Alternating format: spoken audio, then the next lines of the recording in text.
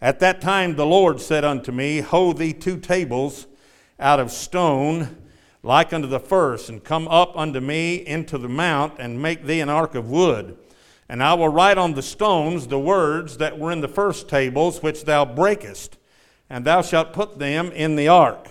And I made an ark of shittim wood, and hoed the 2 tables of stone like unto the first, and went up into the mount, having 2 tables in mine hand. And he wrote on the tables, according to the first writing, the 10 commandments, which the Lord spake unto you in the mount, out of the midst of the fire, in the day of the assembly, and the Lord gave them unto me. And I turned myself and came down from the mount, and I put the tables in the ark which I had made, and there they be, as the Lord commanded me. You read about Moses, and you'll find so often Moses says, as the Lord commanded me. He did what God said do. Yeah. You get to the end of the book of Exodus, they finished the tabernacle, they've got it designed, and it says, and all the people did all things that God commanded Moses. All of them. Not the majority or 2/3 of them or 3/4, everybody. And then what happened? The fire of God fell and filled the tabernacle. Because everybody had obeyed the man of God. And the man of God had obeyed God. There's something to that. All right, let's keep reading. All right.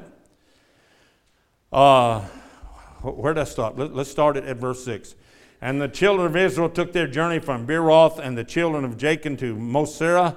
There Aaron died, and there he was buried, and Eleazar his son ministered in the priest office in his stead. From thence they journeyed unto Gugadah, and from Gugadah to Jotbath, and the land of the rivers of waters. And at that time the Lord separated the tribe of Levi to bear the ark of the covenant of the Lord, to stand before the Lord, to minister unto him, and to bless his name unto this day. Wherefore Levi hath no part in the inheritance with his brethren. The Lord is his inheritance, according as the Lord thy God promised him. And I stayed in the mount, according to the first time, 40 days and 40 nights. And the Lord hearkened unto me at that time also, and the Lord would not destroy thee. And that's something, you spend time with God, he'll hearken unto you. He'll listen to you. And the Lord said unto me, Arise, take thy journey before the people, that they may go in and possess the land which I swear unto their fathers to give unto them. And look at verse 12 now. And now, Israel, what doth the Lord thy God require of thee? You understand this? God's not just like one of these senior citizen greeters at the Walmart, that we can treat him the way we want to. Come in when you want something, leave when you get it, and don't come back till you want something else. But that's how so many people want to treat God. And he's not going to have that kind of relationship with anybody. He's not going to tolerate it. And I'm telling you, I can't offer anyone that kind of relationship with God. Amen. If you don't want to obey God and do what God says, I can't help you. I got nothing to offer you, and the Bible offers you nothing. That's sad, isn't it? Well, it's not really sad. It's just the truth. What's sad is we don't want that. We want God to let us be what we want to be. All right. So what does the Lord require of thee but to fear the Lord thy God, and to walk in all his ways, and to love him, and to serve the Lord thy God with all thy heart and with all thy soul, to keep his commandment, to keep the commandments of the Lord and his statutes, which I command thee this day for thy good. Behold, the heaven and the heaven of heavens is the Lord's thy God, the earth also with all that therein is. Only the Lord had a delight in thy fathers to love them, and he chose their seed after them, even you, above all people, as it is this day. You look at that verse 15 and you take that personally. God loved you, and God had a delight unto you, and God chose you. And out of all the masses of people, there's billions of people on this globe, and he came to Houston after me. You see, we take that personal. I can't imagine, can't explain for the life of me why God would. It just says that he did. See, remember that. You don't have to be able to answer all the questions about God. You just got to tell the truth. All right? So, verse 16. verse 15, only the Lord had delight in thy fathers to love them, and he chose their seed after them, even you above all people.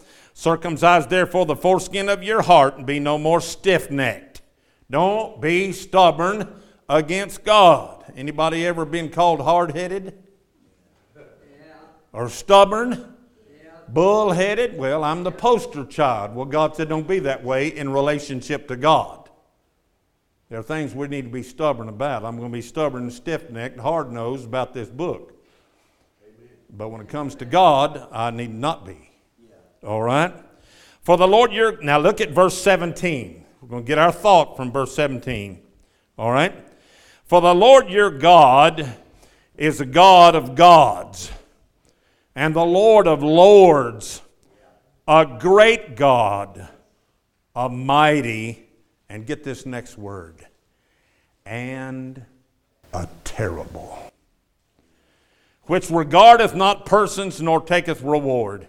He doth execute the judgment of the fatherless and the widow, and loveth the stranger, and giveth him food for raiment. Love ye therefore the stranger, for ye were strangers in the land of Egypt. Thou shalt fear the Lord thy God, him shalt thou serve, and to him shalt thou cleave, and swear by his name. He is thy praise, and he is thy God, and hath done for these great and terrible things, which thine eyes have seen.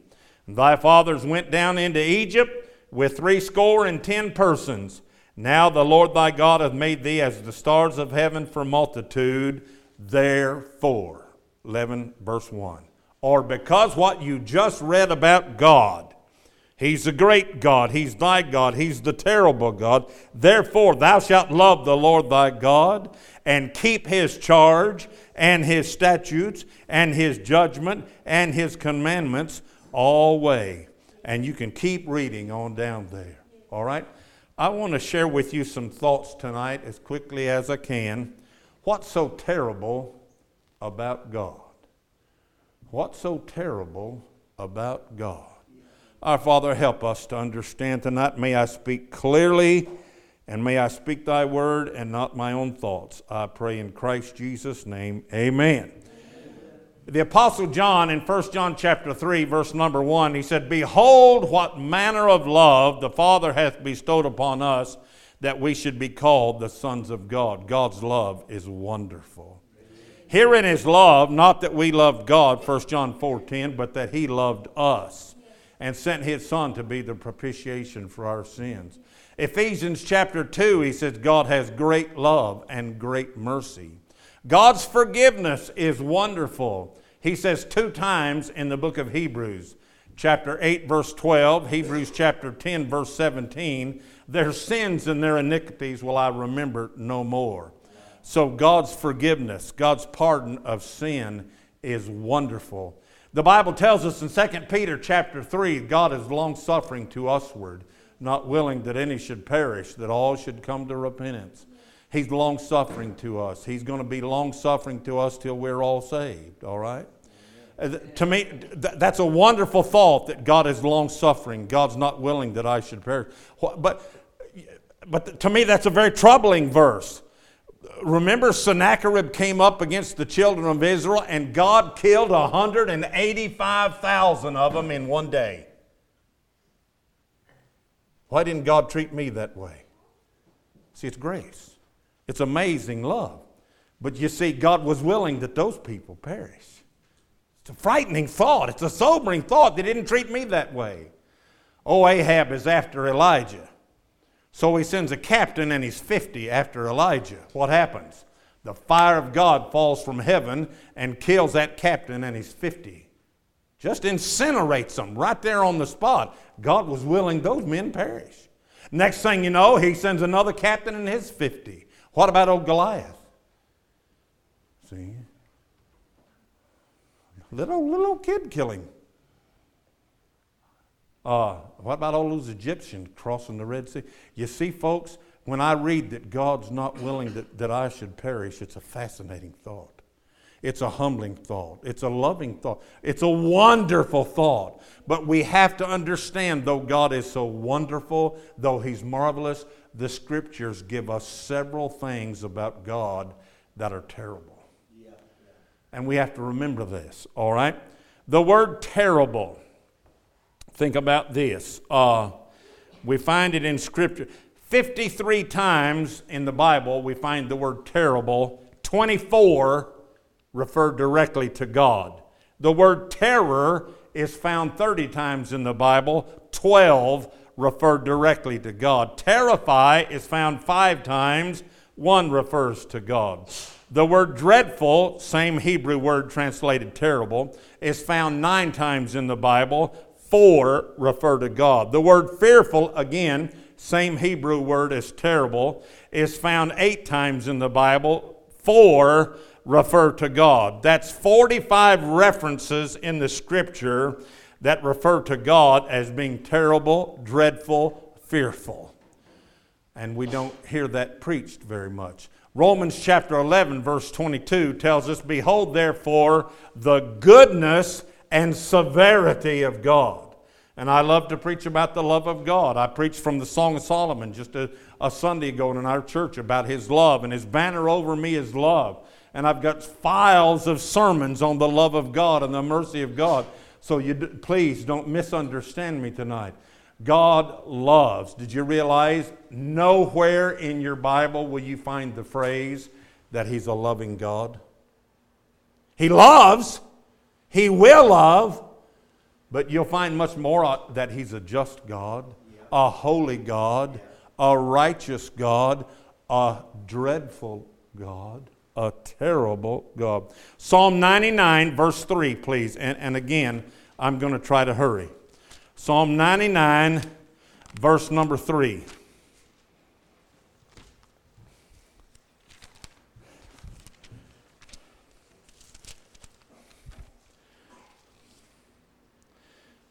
I'll tell you one thing about these heaters. They work. I tell folks in our church, the way our church is set, we've got a big air conditioning unit above here, and it blows the air out there and hits about halfway. And then an air conditioning unit in the back, or heating unit in the back, and it blows about this way and hits about halfway. So if you're right here, you don't get anything. And so when our people are man, preacher, it's cold in here. I said, come sit right here. You know what? They ain't done it yet. I don't know. They just soon be cold, I guess. Verse 3 of Psalm 99. Let them praise thy great and terrible name, for it is holy. May I give you a definition of this word terrible? Just what you think terrible is. Fearful, awe-inspiring, frightening, terrifying. You see, folks, God is not this sweet old grandpa in the rocking chair waiting for us to crawl up in His lap and hug our neck. Or this sweet old God that's going to pat us on the back and say, that's all right. Go and be a thief.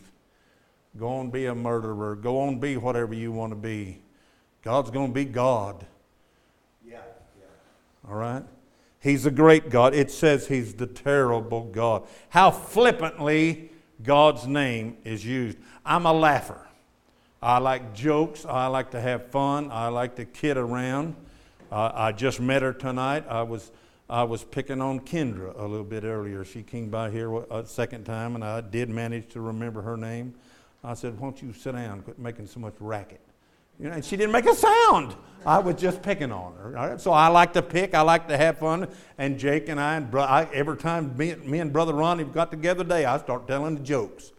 I like to laugh. But as a country, if we're not careful, we're going to comedian ourselves into apostasy. Here's a point. I got to watching one of these sitcom shows. Any of y'all familiar with that program called Friends? Any of y'all? Well, I was watching that one time and it hit me, and so I started counting how many times they said on that program, oh my God. They weren't talking to God, with God, for God, or about God. If you're not talking to God, with God, for God, and about God, you leave His name out of your talk. Amen. His name, the Bible says, is terrible. It's awesome. Philippians 2 tells us the day is coming at the name of Jesus Christ. Every knee on this globe is going to bow. Yeah. Well, then let's do our bowing now. Let's reverence the holy name of God. Amen. Colossians tells us, whatever you do, do all in the name of God, in the name of the Lord. Isn't that something? My brother-in-law is a very humorous but very dry-witted guy, and he's much sharper in his thinking than I am. I'm envious of that. But he was out visiting one time, and a guy says, visiting a man's home, you can't tell me anywhere in the Bible where it tells me it's sin for me to drink a cold beer or a hard drink. Brother Land said, all right, go to the refrigerator and get your beer. So the man goes, gets his beer and sets it down there. And so Brother Land says, now drink that in Jesus' name. You understand? It's supposed to govern. The name of God is supposed to motivate, govern, and control, and sanctify everything I do. I was driving one time on big highway there in Arlington, and then a guy cut me off, and I was so mad. Oh, good. You talk about road rage. I'm the poster child, and I'm not bragging. But I mean, I was just ready to get that fella to the side of the road for a little fellowship. And I was just frustrated, you know. All of a sudden, our youngest son, Joel, about Jake's age, Joel says to me, hey, Dad, you're in the church van.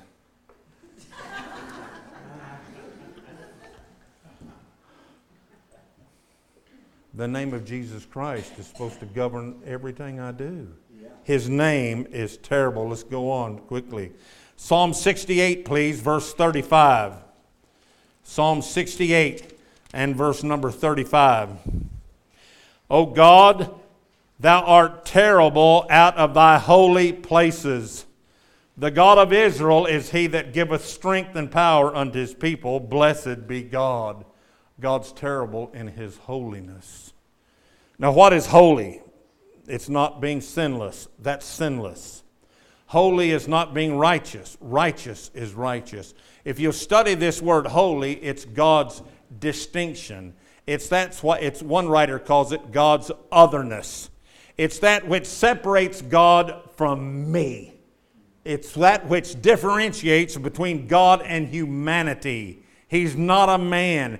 He's above sin, above everything that causes sin. He is holy, and it's terrible holiness. By terrible, it's fearful. Yeah. It's awesome. He's not just, again, this sweet old grandpa figure that we want him to be sometime.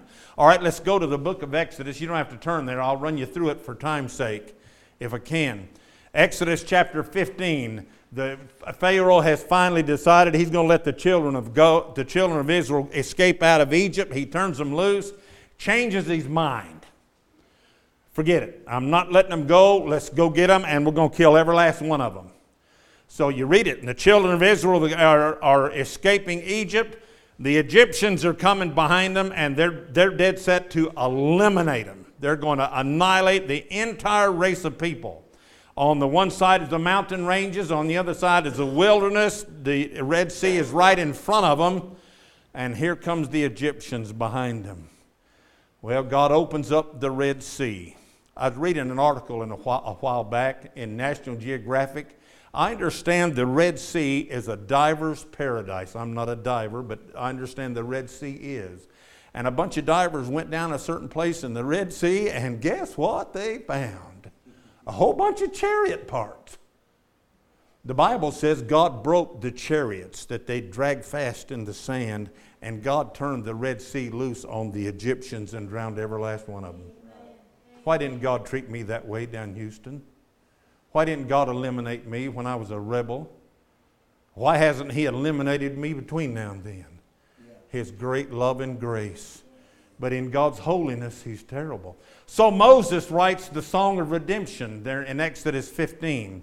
And verse number 11, he says, Who is a God like unto thee, glorious in holiness, fearful in praises, doing wonders. The word fearful is the same word translated terrible. God's terrible in his holiness. we better understand it's awe-inspiring.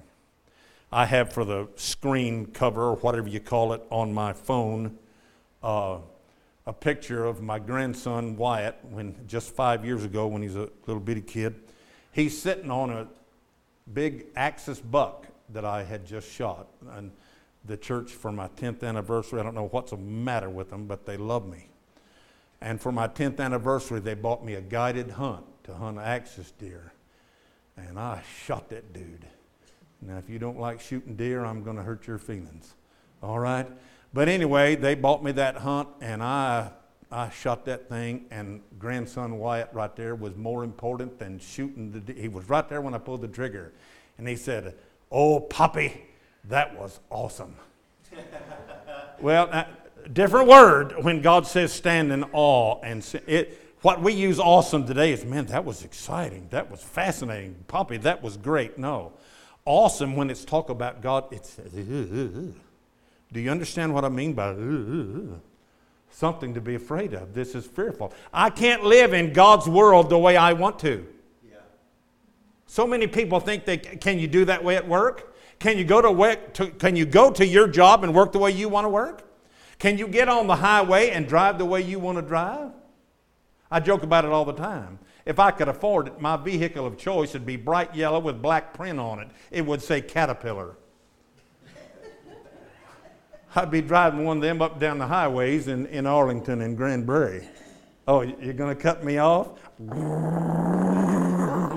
You know, I know y'all just drive all over the place with both hands on the horns of the altar all the time. And y'all never get frustrated with anybody. All right? Well, you need to come ride with me a time or two. All right? And don't worry, if you're riding with me, the highway patrolman's never far away. He just seems to just kick in right behind me. We'll get him in a minute. Just hold on. God's holiness is terrible. The cherubim cover their faces at the holiness of God. God's people approach the house of God in the Psalms. Come, let us worship and bow down. Let us kneel before the Lord our God, our Maker. Today, people approach the things of God, the people of God, the house of God, after the dictates of their own comfort, pleasures, and convenience. God's holy. Job 37, verse number 22, the Word of God says, with God is terrible majesty.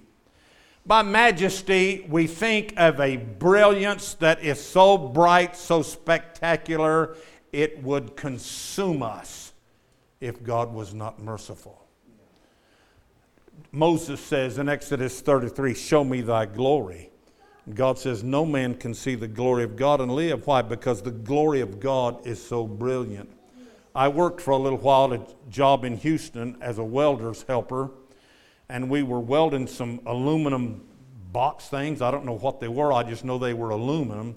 And I was the welder's helper, and the welder was welding with some stuff called argon gas. I don't know what all that is. I just know I helped the men weld with it. I had to wear a plastic shield that you could look up at the hot sun in the summertime just through that plastic shield. I had to wear that under a regular dark welding helmet. I had to wear both of them. And this guy'd start welding that stuff, and it was so bright. They said, you have to have both those shields on because it'll blind you. I'm talking about a brilliance, a majesty that would execute us if it weren't for the grace of God. Now you go to the New Testament. What is it? Colossians, Christ in you, the hope of glory. You see, folks, because of Jesus Christ, the majesty of God's not going to execute me. Because I have Christ in my heart and I'm in His heart. You see, so now we can approach God and the majesty is not going to kill us. But what about this world that cares nothing about God? Has no interest in God? Oh, they talk about God. The brother and I were talking about it earlier. We're living in a society of Christless Christianity. They've got a Christ that'll let them do what they want to do, give what they want to do, be what they want to be, come as often as they want to come. They can give whatever they want to give and call it a tithe. You know, I was a lousy mathematics student in high school, but by George, I can get a calculator and divide anything by 10 and figure out a tithe. Now, I'm going to leave here directly, y'all, but, peace and quiet will come back on you. But I want you to understand something, folks. We're living in a society that's carved. We've taken the pocket knives of our imagination, and we've carved out a God that'll let us bargain with Him. Yeah, that's right. And there's no such God in the Bible. Amen. He's terrible in His holiness. He's terrible in His majesty. He's terrible in His covenant. In the book of Nehemiah, Ezra, Nehemiah, Esther, Job. I remember that from my mother teaching me the books of the Bible. I'm so grateful there in Houston. To me, Houston is the awfulest place I've ever been to on the globe. Now, if you like Houston, I might hurt your feelings. And not intentionally, but I just don't like Houston. And I'm so glad God delivered me out of Houston with all of its filth and sin. But I think of all those fellows I went to high school with that God did not deliver. But He delivered me. What grace. What mercy that God would do. Oh, it's because I was so much better than all of them. I was a musician. I had a big, strong voice. I was a good... Baloney. There were guys bigger than me, had better voices. And they sure better looking. Fella said to me a while back, he said, "Man, you so ugly the tears run down your back. They wouldn't sure go down your face." All right. Nehemiah, please. Chapter 1, verse 5. I said, "I beseech thee, Lord God of heaven, the great and terrible God that keepeth covenant and mercy for them that love Him and observe His commandment." God's covenant is terrible. His word, His promise. It's gracious, it's wonderful, it's marvelous to those that hear Him, to those that listen to Him, that those that obey Him. It promises wrath and damnation and condemnation and destruction and misery to those that will forsake God and shake their fist in God's face. Remember, Sennacherib thought he was a big Joe. And God, study it, God killed 185,000 of them in one day. That's more than died at either one of the atomic bombs, Hiroshima or Nagasaki, in World War II. Imagine that. Together, there weren't 185,000 killed in Japan. Think about in one day. You see, and then we're living in remember just a few years ago, there was that tsunami out in the deep Indian Ocean? Yeah. An earthquake happens way out in the deep ocean that causes this great tidal wave tsunami that comes on. And what happened? 200,000 people lost their lives. Now, according to the Word of God, God controls all of the earthquakes and the oceans. God was not pacing back and forth in heaven going, "Oh, my soul, what's going to happen?" Get to high ground, boys. It's fixing to get wet. God's in control of all of that. Yes.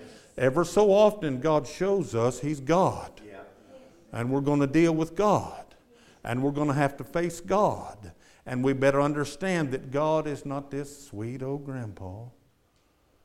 Our grandson Wyatt that I talk about and brag about so much, he's almost as tall as I am now. But he was 4 years old. He's in our living room one time, threw a softball inside the house. I said, "Wyatt, don't throw that softball in the house." Do it again. I said, "Wyatt, don't throw that softball in the house." Do it a third time. I said, "Wyatt, don't throw that softball in the house." Do it again. So I snatched him up and whipped him. My wife said, "I can't believe that you can spank your grandson." I said, "Try there and watch. I'll make a believer out of you." I said, and you can't tolerate that. I said, "I can't let that boy get by with what his dad wouldn't let him get by with." So I told her, I said, "I'm right there and watch. I'll make a believer out of you." I want you to understand something. But we got the same attitude towards God. God says do or God says don't, and we keep doing and don't. I know the grammar of that's not accurate, but just bear with me, all right? God help us to understand God's terrible in His covenant. That refers to His word.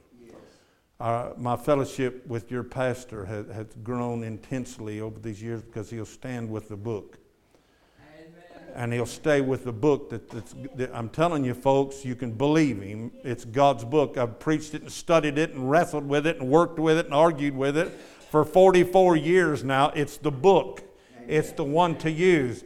These guys will try to, you know what I noticed the other day? I started studying and researching. I did not find one time in the Bible, not one time, when Jesus Christ, the apostles, the prophets, or anybody ever referred to the original manuscripts. That's right. That's not in there any time. You go to the book of Proverbs chapter 25 and you'll find these are Proverbs of Solomon which the men of Hezekiah copied out. So even that's not the original. It's a lot of intellectual baloney. They're trying to make themselves sound so intellectual. Now, I've got the extra degrees and I've been to the college and I'm not bragging, I'm just telling you. Yeah. And I've seen these guys that,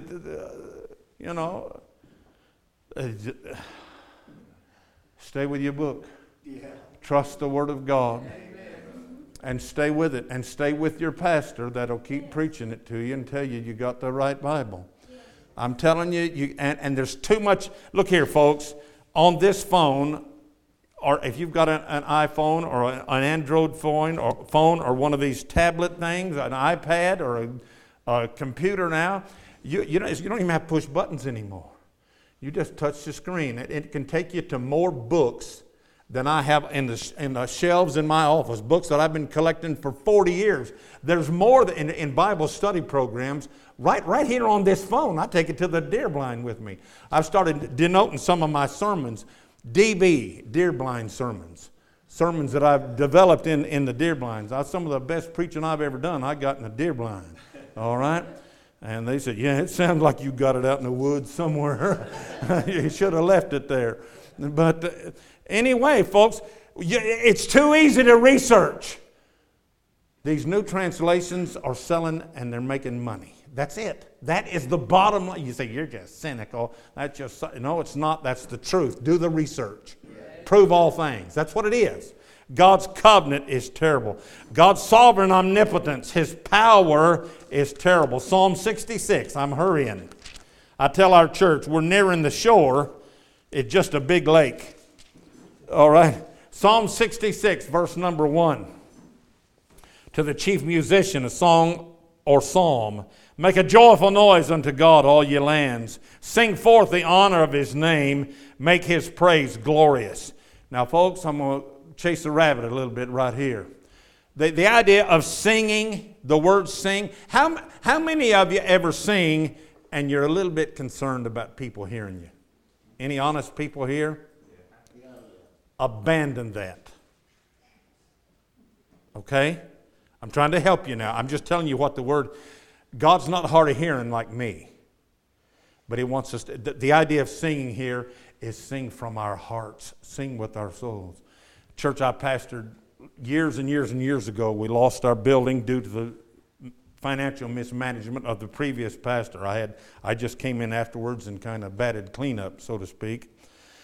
We had to find a place to worship. And I preached her funeral just the other day, but Danny and Judy Bonner says, you can meet in our garage.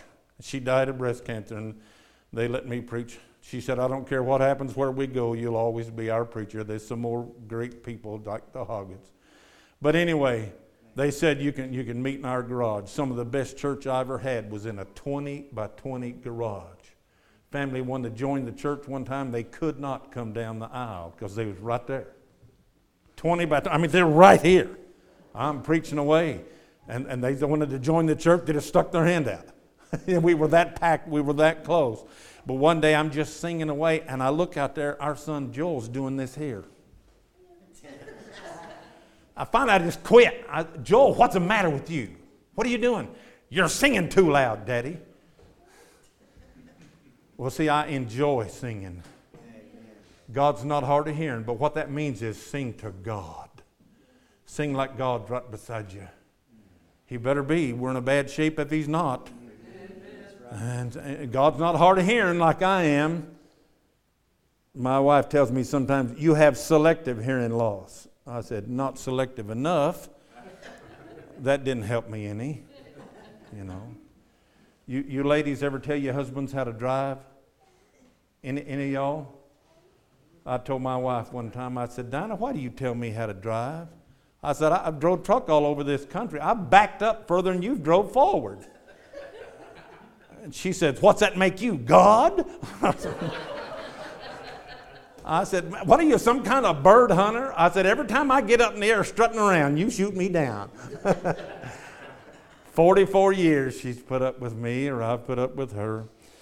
But thank God for her mercy. God's sovereign in his power. Sing unto God. Verse 3, say unto God, how terrible art thou in thy works. Through the greatness of thy power shall thine enemies submit themselves unto thee.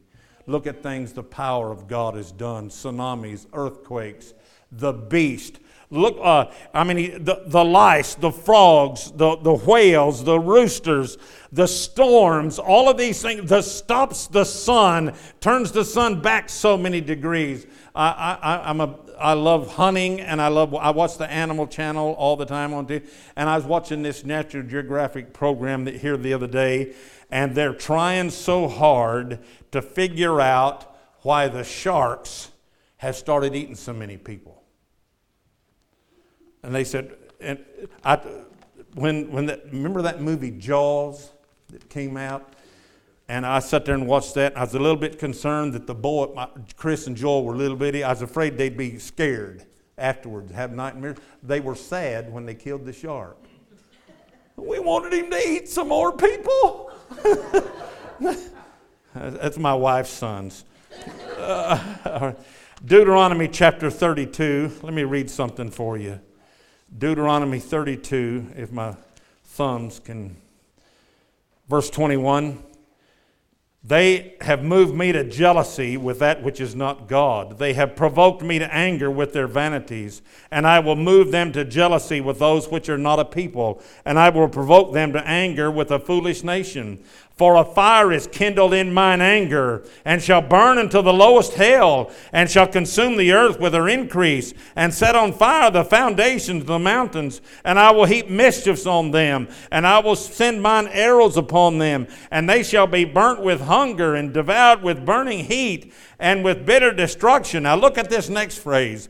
And I will also send the teeth of beasts upon them, and the poison of serpents of the dust. The sword without and terror within shall destroy both young man and the virgin, the suckling also, and the man of gray hairs. You wonder why we're getting so many poisonous bugs and poisonous snakes, and the sharks are eating everybody, and the wild dogs in every city in this country, big cities, have got problems with packs of wild dogs turning against people. We've quit selling furs, and so now every city in this country has got a raccoon and a fox and a coyote problem. Every city and every metropolitan city in this country. And then that's spreading rabies like crazy. Why? Because people are living in God's world without God, and God's turning the animals against them. But yet we can rob God, be dishonest in our finances, be unfaithful in our attendance. We can not read His Word. What if I told my precious wife, Dinah, oh, Dinah, I love you, but it's hunting season. Make me some sandwiches and get out of the way. Oh, I love you. I know you need to go here and do this, and your car needs this attention. Oh, Dinah, I love you, but no. And I'm going to go do this and that and the other. And that's the way we're treating God. We're going to come to church when we want to go to church. We're going to wear what we want to wear. We're going to design the music the way we want to design it. We're going to design the worship service the way we want to design it, and God just better like it. And so we wonder why everything you eat's killing you. Well, quit eating salt. Quit eating eggs. A few years later, they tell you, you better start eating some eggs. You need some salt. It's craziness. Why? We've turned against God. And we've forgotten God's going to be God. And God's going to do what He said. Ornery and aggravator that I am, I'm so glad that everybody that told me they were going to whip me didn't. I'm very thankful for that. But I want you to understand something. If God tells me He's going to deal with my sin, He's going to deal with my sin. Or yours. Or my grandchildren. His sovereign omnipotence is power. In the book of Job, I've come across a verse that I'm working on, and I think I'm correct on this, and I believe it's referring to God Himself. He's called Job 18, verse 14, the King of Terrors.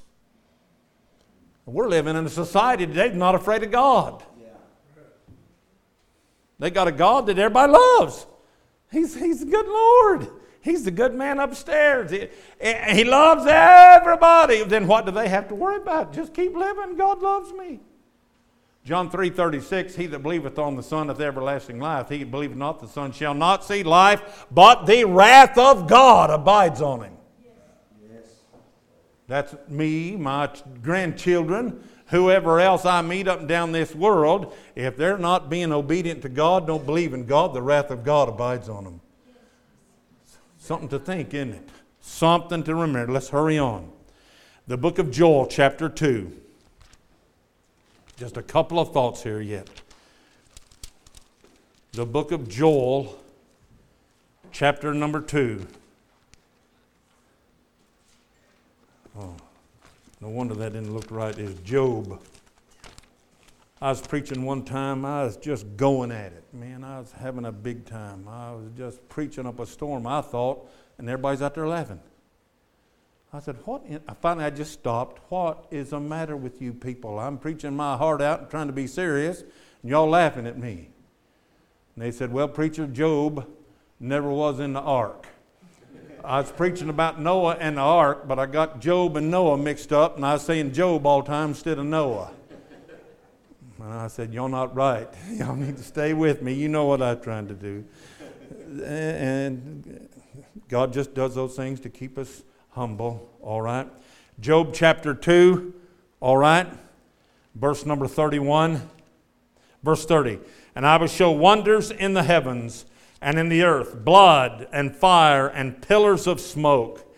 The sun shall be turned into darkness and the moon into blood before the great and terrible day of the Lord comes. Some 300 plus times in the Bible we're told God's coming. Yeah.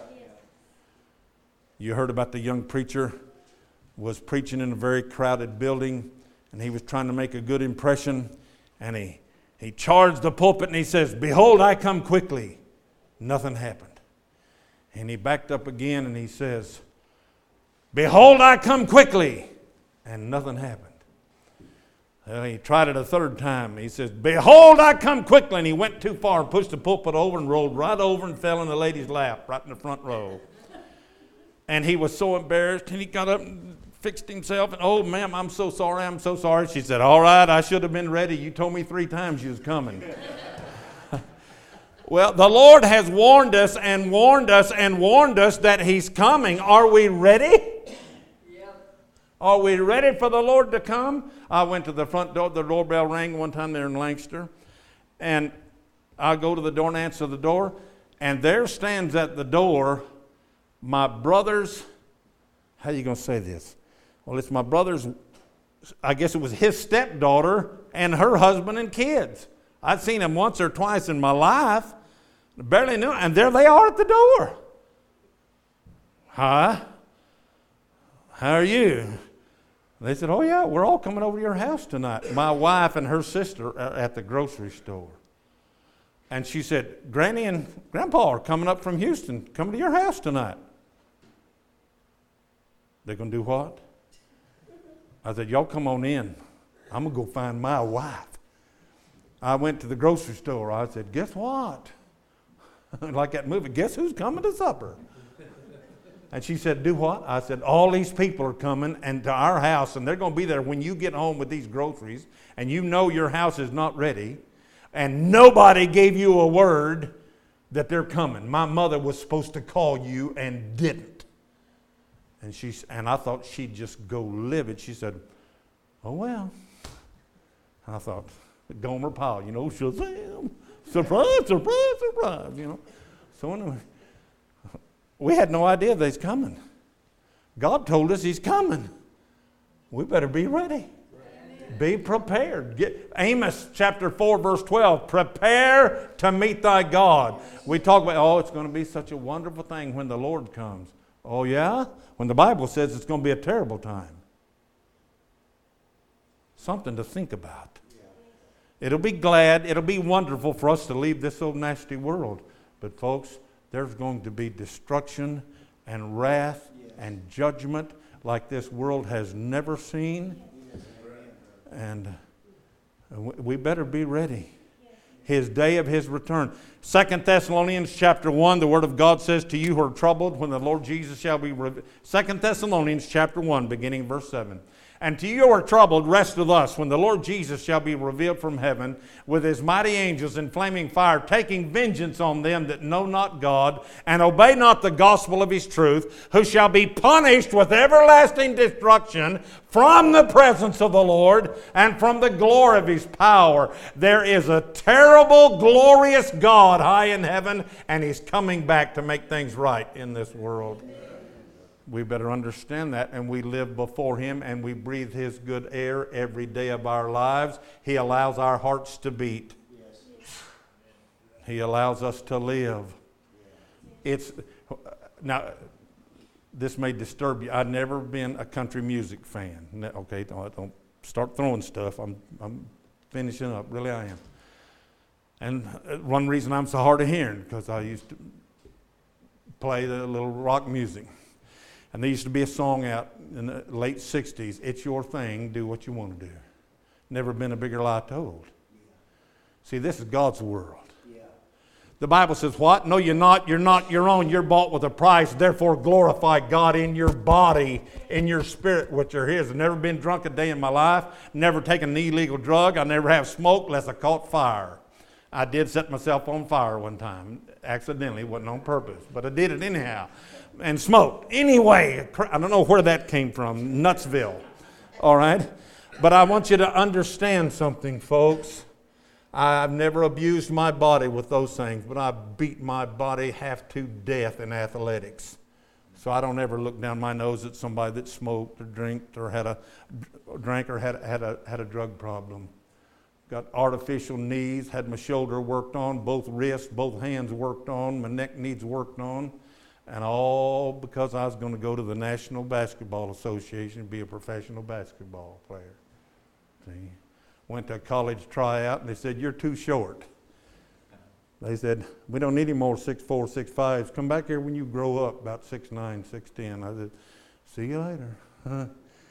But anyway, I tore my body up trying to be a basketball player. This God, I didn't know about honoring God with my body in those days. I didn't know anything about it. That doesn't alleviate. Ignorance is not an excuse. You get that? Romans chapter 1 tells us we're without excuse. This is God's world. He created us last tonight. Believe it or not, there is an end to this. Jesus Christ, the glorious Son of God, took all of this terror in our place. He was wounded for our transgressions. He was bruised for our iniquities. The chastisement of our peace is upon him. By his stripes we're healed. All we like sheep have gone astray. We've turned everyone to his own way. And the Lord hath laid on him the iniquity of us all. He took my sin as his own. Try to think about that. Not just me. Think about the millions of, according to the book of the Revelation, it's a number of people that cannot be numbered. Think about this. He lost his innocence. Jesus Christ taking this terror. God made, 2 Corinthians 5:21, for he hath made him to be sin for us. God made him become guilty of my sin. Hebrews 2:9, he tasted death for every man. You think about these horrible sinners. You know, the news channels will never tell you this. Jeffrey Dahmer, that cannibal monster of a man, was converted in prison. If you'll do the research, you can find that out. And his last interview before he was executed, they shut it off when he started talking about the grace of God forgiving his sin. And he said, if you shut that off, I'll never sign off to let this interview be published. Let's see. The most monstrous person you can imagine, Christ Jesus became that sin. The terror of God. He cries out in the crucifixion. He lost his innocence. He lost his relationship with the Holy Father. You don't think God is terrible? Look what he did to his son for my sin. Our oldest son played in a little college basketball. He was a better athlete of any of us. He's not but about 5'10". If he was as tall as I am, he'd have played big-time basketball. He was that kind of jumper. But I went to watch him play one time.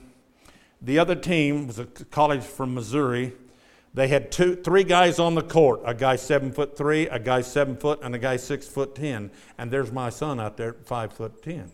I'm sitting in the stands with our youngest son. I said, get ready to get embarrassed.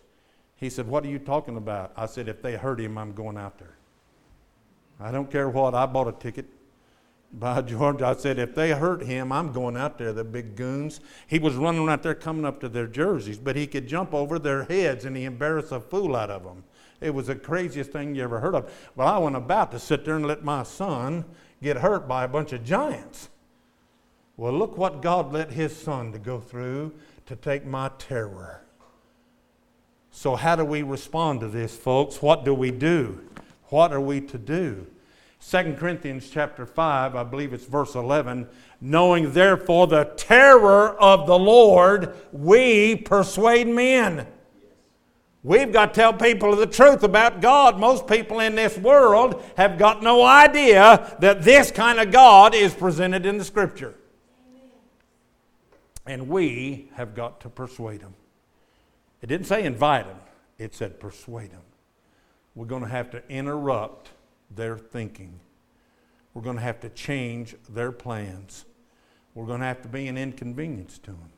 And then kneel before this high and holy and terrible God. Come, let us worship and bow down. Let us kneel before the Lord our God, our Maker. He loves me. He loves me. He loves me, this I know. He gave himself to die for me because he loves me so. And I worship him. And I bow before him. And I know he's an awesome God. He's God to be feared. And he's God to be obeyed. He's God to be reverenced. A word I'm noticing in scriptures, and I'm finding amazing how many times I'm finding this word recompense in the Bible. Notice it as you're reading. Recompense. Allotting exact justice. Allotting exact justice. That's God. He's not going to let us off. County sheriff stopped me for speeding when I was driving that Peterbilt truck coming out of Houston one time, immediately in front of the Huntsville Penitentiary, if you can imagine. Stopped me for speeding. And I began to give him a sob story. I'm just trying to make a living here, blah, blah, blah, blah, blah. He said, hey, I told you I was going to let you go. Don't start trying to give me a bunch of your baloney excuses. Yes, sir. Where's your point, preacher? Don't give God a bunch of baloney excuses. What are excuses? Lies we want God to believe. And he sees through all of it. Let's worship God. He's an awesome God. He loves us. He's merciful to us. He forgives our sin. The Bible says they'll be mentioned against us never again. But he's God. And he's to be obeyed. He's to be reverenced. He's to be respected. And he'll have mercy on us. Hello friends, this is Pastor Keegan Hall of Indian Gap Baptist Church of Indian Gap, Texas. If you'd like to contact us, you can do it at IndianGapBaptist.com.